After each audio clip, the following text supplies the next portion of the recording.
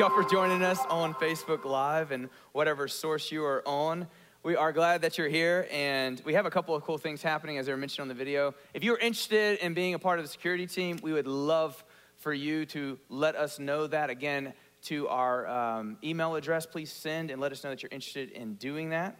Got a cool thing going on. D Now, by the way, I don't know if y'all know this. Some of y'all might be brand new. Discipleship Now is taking place. They're actually finishing up this morning right now next door in the Next Gen room. I got a chance to go over there last night, and it was amazing. I'm just so thankful for Pastor Tim, Pastor Katie, just loving on our kids, raising up that next generation to know God, to love him, and to live according to the purpose that he's given to us. And I'm just thankful for all those who are helping make that possible, for the families who are part of that as well. I can't help but stress how important it was and how good it was for my soul to watch some of those young people over there raising their hands during worship and just engaging. You know, a lot of times people say blanket statements, the next generation's gone. They don't know Jesus. They don't love Jesus. It's like, no, our children and your children are learning to love Jesus, to know Jesus. And I just want to say thank you for making that a priority in your life and in your family's life. And so it was just a huge blessing last night for me to be a part of that. And so anyway, also I was mentioned to this, there is a cell phone. If you're missing a cell phone that was in the ladies' restroom, I was supposed to bring this up. I'm going to set this right. Erica, if you don't mind taking this. It's going to be right there at the front row if you want it after the service. If not, we're going to sell it, and it's going to go to a good purpose. All money is going to go to good causes, and so we're super thankful for that. Our monthly memory verse as we finish up, it's going to be on the screen behind me. I've been working with my family. I'm still not as comfortable as I ought to be, so my wife's probably going to say it. Let's do it together. Ready? You are God's chosen people. You are holy and dearly loved. So put on tender mercy and kindness as if they were your clothes. Don't be proud, be gentle and patient. Okay, we've been doing this as a family. Next week, for those of you who have kiddos, they're going to be saying their memory verse from month 1, January, and also February. So work with them on that, practice that with them, learn it, memorize it, enjoy it. Knowing God's word is such a blessing. Great example of that is Jesus in his temptation in the wilderness and then on the cross. Every single time something came up, what did he do? He repeated back the word of God, not just to quote it, but he lived it. Even in his last dying breath, he's bleeding out scripture. If he is our example, if he's, as we're going to talk about this morning, our great high priest, how much more ought we to be seeking to memorize, to learn, and to soak in the word of God? We are in Hebrews chapter 4, verse 14 this morning. So far in Hebrews, we've been covering a lot of ground, piece by piece and week by week, as we've been covering some of the different topics. But we've looked at that Jesus is the Son of God. We've looked at that though God spoke in many different ways to many different people in the Old Testament, now his Son, the heir of all things, God himself in the flesh, right, has come to deliver to us the definitive last and final word. When Jesus on the cross gave up his spirit, before he did so, with his hands stretched wide, nailed to the cross, not because he couldn't come down, but because he loved us. For God so loved the world. That's why he stayed on that cross for us. He said, it is what? It's finished. We don't add anything to the gospel of Jesus Christ. We proclaim it in truth. We receive it. We rest in what God has done through his Son, Jesus Christ. And so we see that not only is he a great high priest, that he's made sacrifice, that he's sitting at the right hand of the Father, which means he's what? He's victorious, waiting till all of his enemies become a footstool. He's greater than the angels.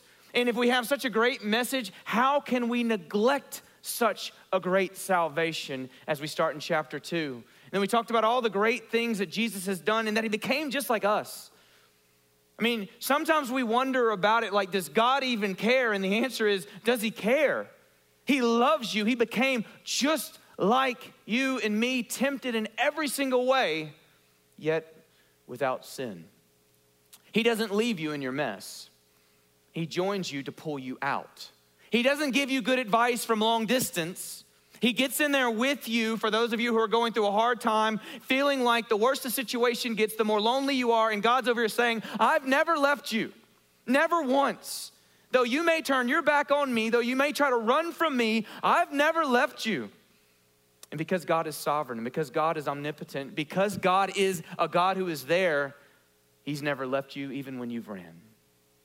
He's been with you all along the way. So we find as we jumped into chapter 3 2 weeks ago, we saw that he's greater than Moses. And as Moses was faithful in the house, well, Jesus is not just faithful in God's house, that Jesus is the builder, right? The builder, and he's worthy of more glory than Moses. And Moses was the greatest teacher for the Jewish people to look back upon. He says, Jesus is far superior. Not even worth comparing to, but he's far superior than Moses. And he talks about entering into the rest. What's the rest? The rest of God, which is found in Jesus. The rest of God, not just from our physical labors, but from our spiritual burden of sin in our lives. We know that it separates us from God. In our very own consciences, even those who've never been brought up in church, we know we have failed our own standard. Every time we say you ought not to do that, and we do the same thing, even if you're not basing it on the 10 Commandments, you're breaking the own law that's in your heart. Romans 2 tells us that God gave us a conscience. You can be in the middle of nowhere and God gave you a conscience. You can sear the conscience, but it doesn't mean you didn't have a conscience, amen? We know what is right. We know what is wrong. Almost all cultures have many things in common. And then my dad last week, he enlightened all of us to let us know that Paul wrote Hebrews. If you were confused at all, and I messed up X amount of weeks ago, my dad, because of his age, knows that Paul wrote Hebrews. I can't wait for him to be in the next service. Because now we're all confident Paul wrote it, and I was wrong, and all those scholars that I read were wrong too, and church history, they're wrong too. Sorry, I got to mess with my dad. He tried to throw me under the bus. He just didn't know I was driving it, you know. He just didn't know I was driving it. So what we see here, he talked about the rest of God. He focused heavily on Matthew chapter 11, verse 28 through 30, right? We rest in him, all those who are burdened and heavy laden, come unto me, and I'll give you rest. So when we see these verses going forward, he says that Jesus is the rest of God. Remember what Jesus said in the Gospels? I am the Lord of the Sabbath, which means I am what? I'm in control of it. I'm the one who gives you rest. And so we see a transition happening here as we pick up in verse 14 of chapter 4. The transition of verse 14 actually picks up from chapter 3, verse 6. We've been filling in the blanks there, but chapter 3, verse 6 talks about the high priesthood of God. Now we jump back into it, and we see that he is a great high priest, and because of that, we're to what? Hold fast. Don't lose focus. Chapter 3, verse 1, consider Jesus, right? The apostle of our faith. Consider him, think about him, meditate on him. Don't lose sight of who he is. Chapter 4, verse 14. Since then we have a great high priest who has passed through the heavens, Jesus, the Son of God, let us hold fast our confession. For we do not have a high priest who is unable to sympathize with our weaknesses, but one who in every respect has been tempted as we are, yet without sin.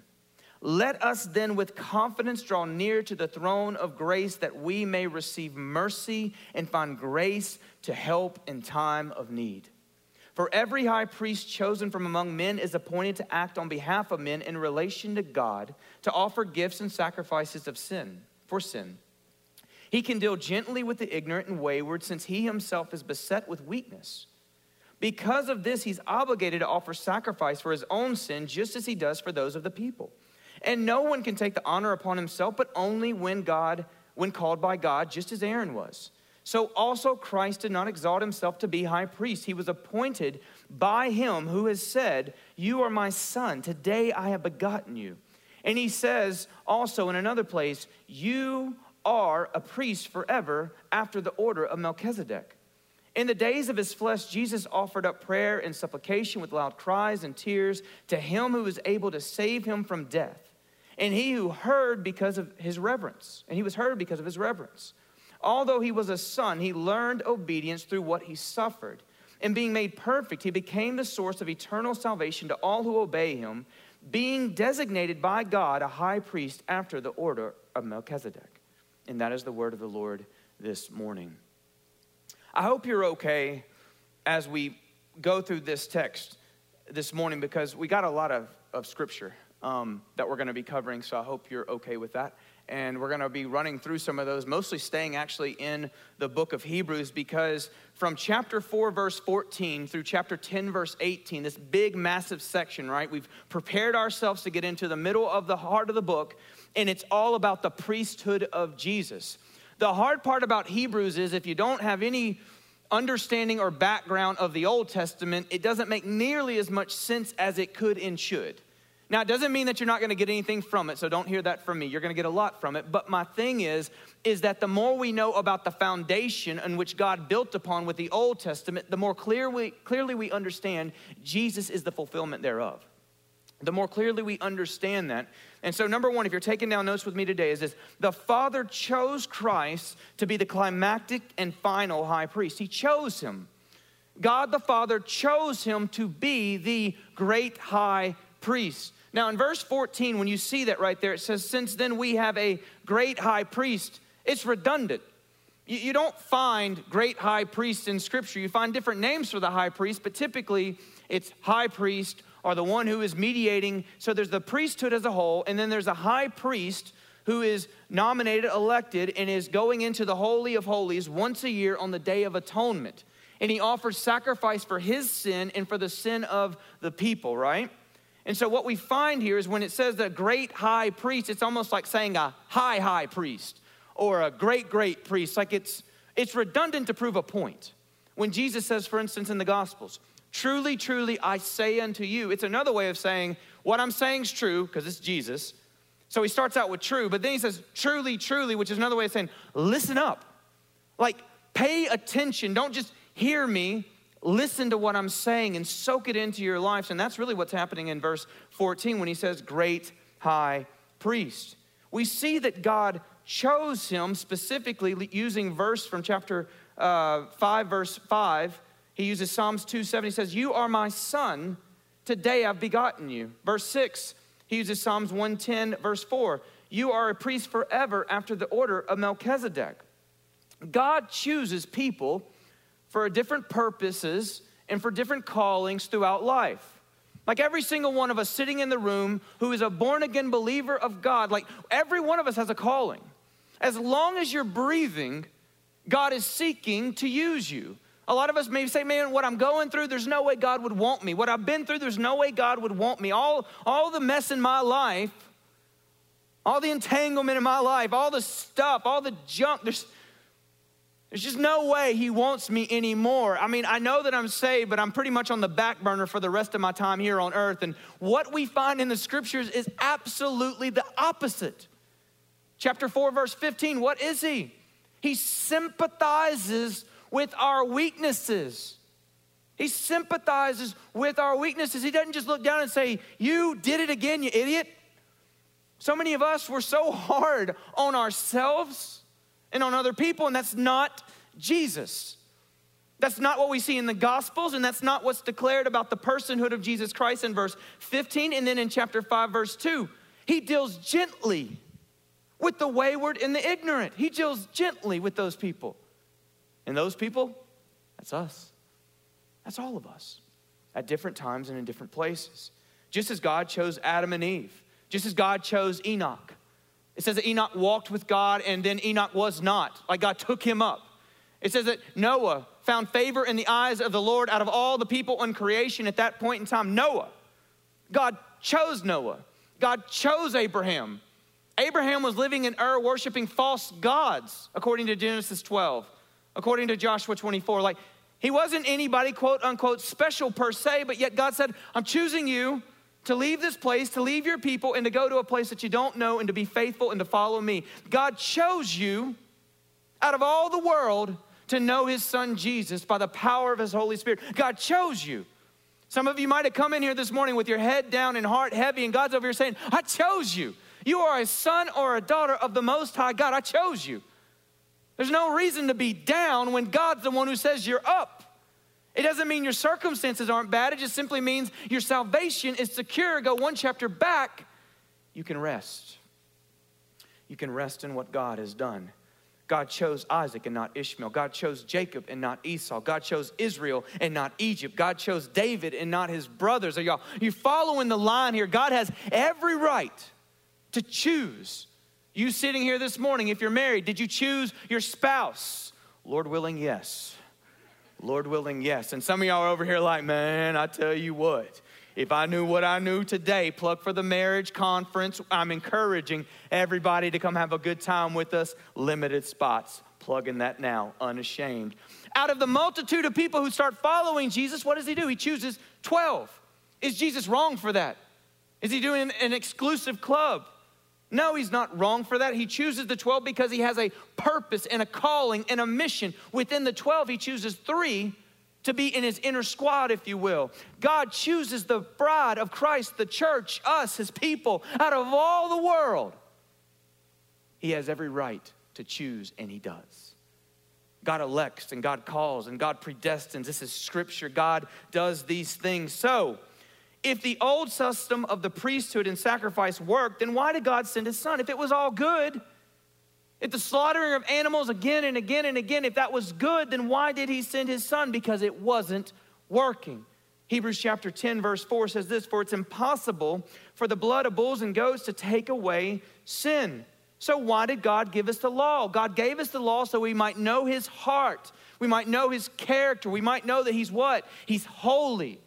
God is holy. God is set apart. God is different. And he calls us to do what? Be holy. We're called saints. Set apart from the world. We're in the world, but we're set apart from the world to live what? As light, not as darkness. That's what God's called us to. Romans 3:20 says it this way, for by the work of the law, no human being will be justified in his sight. In your worship, God, this morning, Galatians 2:16 and 21. We know that a person is not justified by the works of the law, but through faith in Jesus Christ. So we also have believed in Christ Jesus, in order to be justified by faith in Christ and not by the works of the law, because by the works of the law, no one will be what? Justified. Have you ever tried to keep the law? Even just for a moment, even just for an iota, just for a second, just keeping the law, not only with your external actions, but with your heart. You shall not what? Covet. You shall not murder. You shall not commit adultery. Jesus makes all these things very much so, not just physical, but spiritual. He says, because what? Where does it come from? It starts in our heart. Long before adultery, there's adultery within our heart. So what does Paul say? If we can't keep the law, and if Jesus is the only way to God, what does he say? Verse 21. I do not nullify the grace of God. For if righteousness were through the law, then Christ died for what? No purpose. He says, I don't nullify it. I don't take it away. I look to Jesus and say, amen and amen and amen. Thank you, Lord, for saving a wretch like me. Thank you, Lord, for forgiving a person like me who doesn't deserve it. I can't earn it, never could, always have been messed up in some form or fashion. Thank you, Lord Jesus, for saving me. So the king in the Old Testament was to be a representative of God to the people of Israel. The priest in the Old Testament, however, was to represent the people to God. Y'all following that? King to represent God to the people, though they did a horrible job. But the priests were to what? Represent the people to God in relationship, and that's why you had all of these sacrifices that were taking place. The priesthood was temporal. Look at chapter 7, verse 11. Now, if perfection had been attained through the Levitical priesthood, for under it people received the law, what further need would there have been for another priest to arise after the order of Melchizedek, rather than one named after the order of Aaron? Chapter 10, verse 1. For since the law has but a shadow of the good things to come instead of the true form of these realities, it can never, by the same sacrifices that are continually offered every year, make perfect those who draw near. It's a shadow. The Old Testament was always to point us to who? Jesus. The sacrifices were about Jesus. The festivals of rest and holy convocation, it was all about the people of God coming into what? Into relationship with Jesus.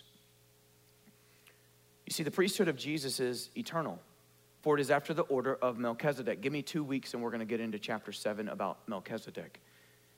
Chapter 7, verse 22 says this. This makes Jesus the guarantor of a better covenant.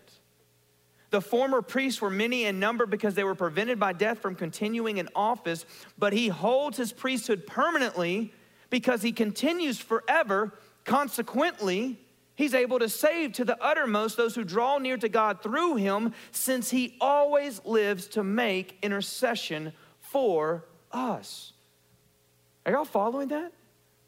Jesus will never die, cannot die, has defeated death, is the first fruit of the resurrection, which points to what's going to happen to us on that day.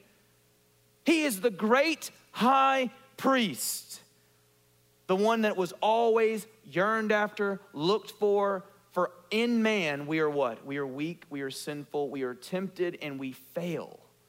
In Christ, tempted in every single fashion that we have been tempted, yet without sin. Therefore, he can sympathize with us, and he can deal gently with our sin. So what all does this mean for us? It means we can rest. It means we can rest. I don't have to earn it. We always talk about it, you know, always trying to earn status and earn people's favor and earn love and earn respect and earn all these different trying to things. We're just trying to earn it. It's been done. We can rest. I watched someone that I know from a distance. His life is just falling apart because he won't turn to the one who can give him rest. And not only is his life falling apart right now, but he's like practically pouring gasoline on a fire in the process of it, trying harder and harder and harder because everything's already crumbled, everything's already burned down. So rather than in humility is what? To recognize who we really are. Rather than in humility to cry out to God, forgive me, Lord, let me build off a solid foundation. He's still working. He's still running. The problem with too many of us is we are working and we are running, but we're working at the wrong job and running in the wrong direction. Jesus is the way, he's the truth, he's the life.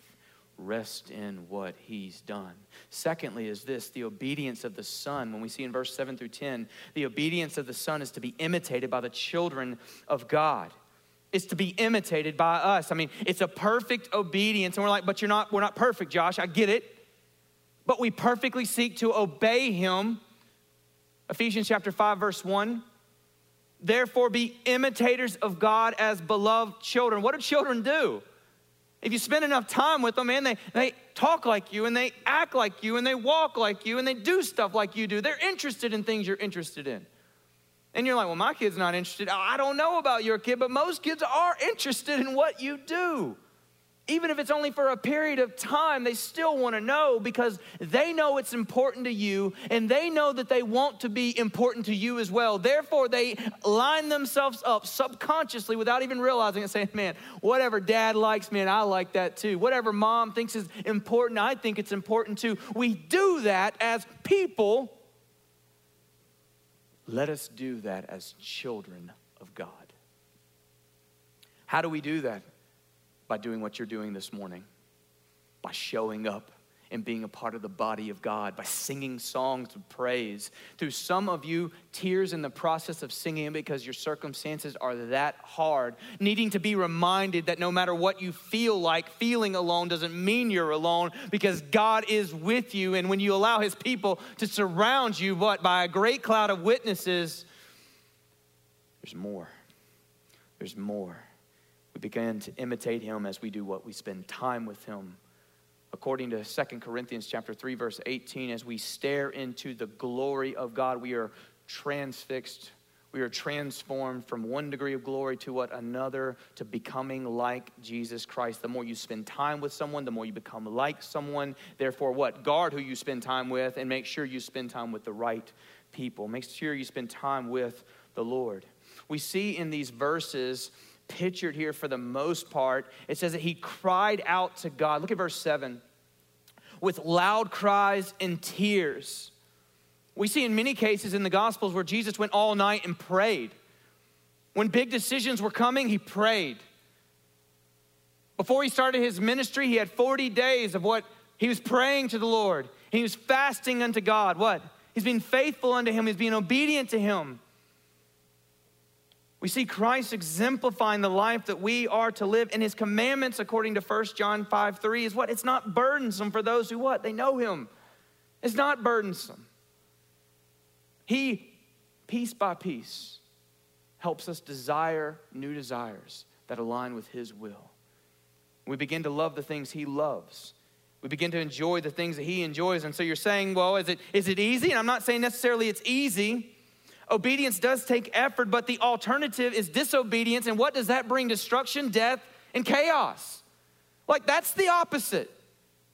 Specifically as a Christian, it is insane for us to do the very opposite of God's word when you got it. For those of you who don't know Jesus and are brand new to this whole thing and are just saying, I just want to hear somebody. I just want to read the Bible a little bit. I want to know more about this Jesus you guys are proclaiming. Then welcome to the party. But when we live a sinful life, I can guarantee it. No prophet here, but I can guarantee it. You will reap destruction. If you live a sinful life, you will reap it. There's no way around it. What you think you're doing behind closed doors that no one knows will be found out, for God is not mocked. You know what I'm saying? Like, there is not a single one of us in here who gets away with anything, and we should praise God as his children that we don't, so that he can do what? Make us holy like he is, so that we can enjoy this life to the fullest. When we're living in sin, we never sin in isolation. Our sin always affects every single person we are in contact with. Specifically, our sin affects the family of God and the witness of Jesus Christ. So what do we see here? What's the alternative? Well, if it's difficult at times to obey God in the process of it, how much harder is it to change complete course? How much harder is it for an addict just to stop? What started as a small thing and we got larger and larger and larger, is it not harder for them to stop in the end than it is in the beginning? It is. Ask someone who, as a Christian, is married to an unbeliever and say, is it easy? Not a chance. Not a chance. You have two different ideologies. You have two different things that you wake up for in the morning. You have two different purposes in mind. It is not easy. It is extremely difficult. It's difficult. Try to ask someone who is bouncing back from bankruptcy how that works for them. Is it easy? No, it's not easy at all. It's very difficult to come back. So what am I saying here? It is far easier to spend the energy that is needed to obey God, to live for God, than it is to go down the other path, the one which leads to destruction, which this morning, you know as well as I do, it leads there. No way around that. No way around doing something of that nature. So does it take effort? Absolutely. Inside of your worship guide there, I want you to look at something. Obedience is the byproduct of faith in and love for God. It's the byproduct. It's not something that you're forced to do. It is the natural tendency of a loving child to a loving father. I want to do what makes you proud. I want to do what's pleasing to you. Obedience is the byproduct of faith. And what does that look like? Well, our D Now students on Saturday had a wonderful opportunity to go up to Summer Grove Baptist Church. And there was literally, from what I understand, thousands of people basically wrapped around the church as a whole in their vehicles, waiting to get water and some basic supplies. And they really didn't have hardly anybody serving at that moment. And all of our kids, your kids, are up there handing out water bottles, handing out food, whatever resources they had. And some of the kids were like, man, it was awesome. It made me feel so good. Some of the people even tried to offer me money, but I told them no. Like, people are dying and yearning for other people to love them in a practical way. What? Obedience is a byproduct of faith. It is a declaration of our love for Jesus. Obedience in our life is a declaration of love for Jesus. Look on the screen with me. John 14, verse 15. If you love me, you will keep my commandments. Verse 21. Whoever has my commandments and keeps them, he is who loves me. And he who loves me will be loved by my Father, and I will love him and make myself known to him, manifest myself to him.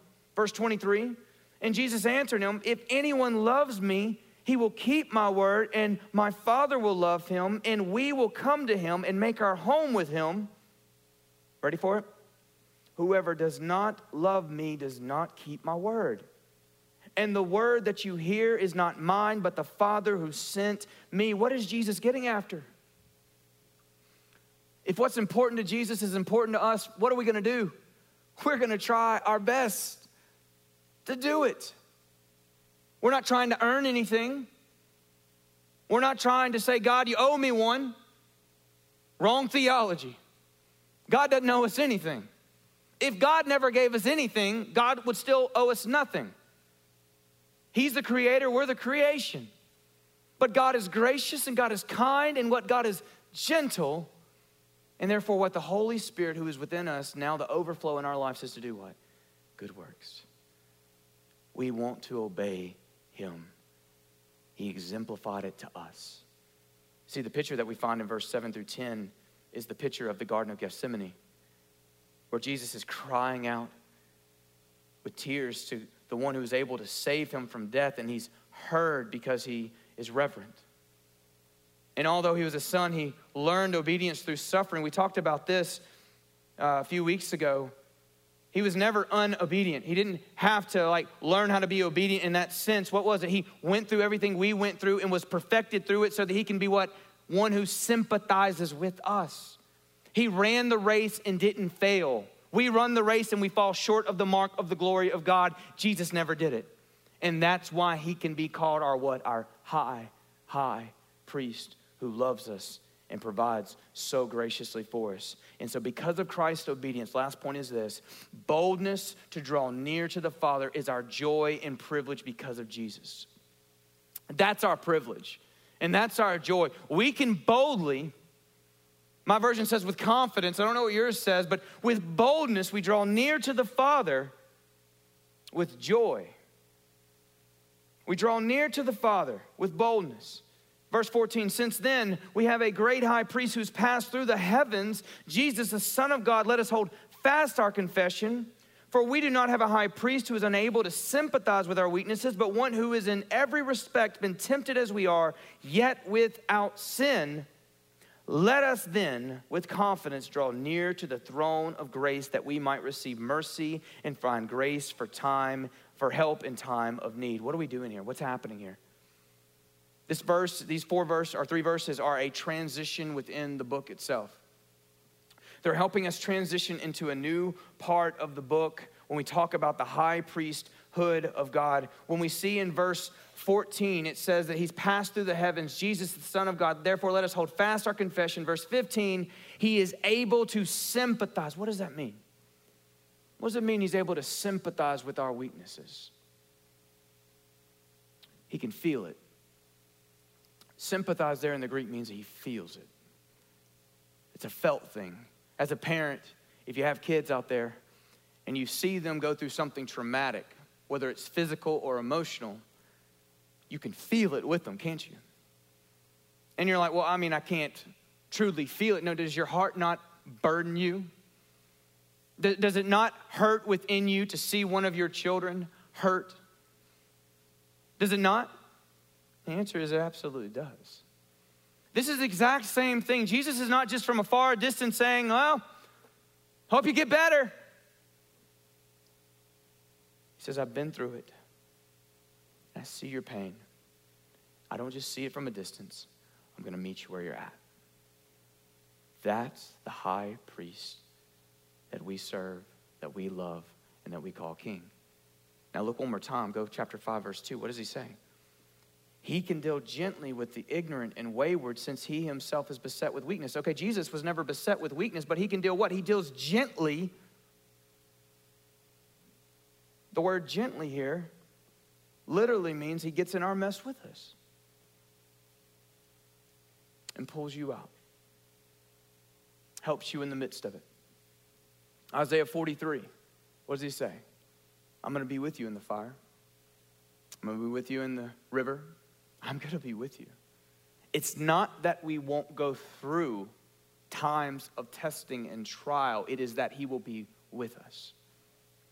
And that he is sufficient. And that his grace is enough. See, Jesus doesn't just hold back as though we're these kids that he can't stand. brother or sister that he can't stand. No, this is his disposition, gentleness. This is how he sees us. He's not forced patience. He's patient with us. He's kind. The word here, ignorant and wayward, in the Old Testament, this is kind of a reference to it. The ignorant were the sins that we commit without recognizing what we're doing, right? Those who commit sins accidentally, that's what it's looking at. In the Old Testament, there was only forgiveness of sin. There was only sacrifice for the sins that people didn't mean to commit, that they weren't even aware that they were committing, but there was no sacrifice for intentional sin. There was none. And so what is he saying here? Even in the biggest, most ignorant, and sometimes most intentional sins in our life, Jesus still meets us where we're at. Now, as we're going to talk on next week, we don't go on living in sin. That is not a Christian. That is not a Christian. We don't embrace sin. That is not a Christian. We don't long to continue in sin as a lifestyle. That is not a Christian. But Jesus is gentle with us in our weakness to meet us there, help us up, pick us up, clean us up, and put us back on the right path. That is our great high priest. One question before we leave out. Does it not freak you out just a little bit that it says in verse 16 that we, with confidence, draw near to the throne of grace? I've read that almost all my life, and I've just been like, yeah, we draw near to the throne of grace. No one drew near to God.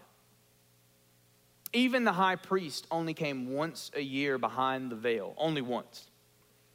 And he came with what? Blood of a sacrifice. He did not just roll in there once a year. If he came any other time, God would kill him for being irreverent. You don't just approach God. It doesn't happen. And what is he telling us here in Hebrews? Come boldly. Come joyfully. Come with a grateful heart. Come with all the joy that you can muster in your life before the throne of grace so that you can receive what? You need that mercy and grace for what you're going through, don't you? You need that mercy and grace for the temptations in your life, don't you? You need the mercy and grace of God to be able to continue on the straight and the narrow, the path that God has called us to. Hebrews 12, 28 and 29. Therefore, let us be grateful for receiving a kingdom that cannot be shaken, and thus let us offer to God acceptable worship with reverence and awe, for our God is a consuming fire. The God we serve is not a God who is just someone out there. He is personal. He is engaged with us in relationship. And wherever you are right now and whatever burdens you are carrying this morning, he is here to meet you. And he tells you to cast your anxieties upon him, for he cares for us. Let us stand. Let us pray before we sing and bring worship to our God and our King. Father, we thank you, Lord God, for the opportunity it is to read your word, to study, Lord God, to sing songs of praise. Father, we thank you that because of the obedience of Jesus Christ, because of the calling that you placed on his life, because he was willing to go for the cross, because he was willing to be shamed and humiliated, but for the joy that was set before him, he withstood and went all the way through with it, Lord God. And we want to thank you this morning for our salvation. We want to thank you for the love that you have poured out upon us. We want to thank you that we can come boldly before your throne of grace right now, right here at this moment. No matter what yesterday held, no matter what the last week held, Lord God, you are faithful. Your word is true. Your promises are upheld, Lord God. We come before you this morning, thankful, Lord God, to be able to praise you, thankful to know that we are heard, thankful to know that you are gentle.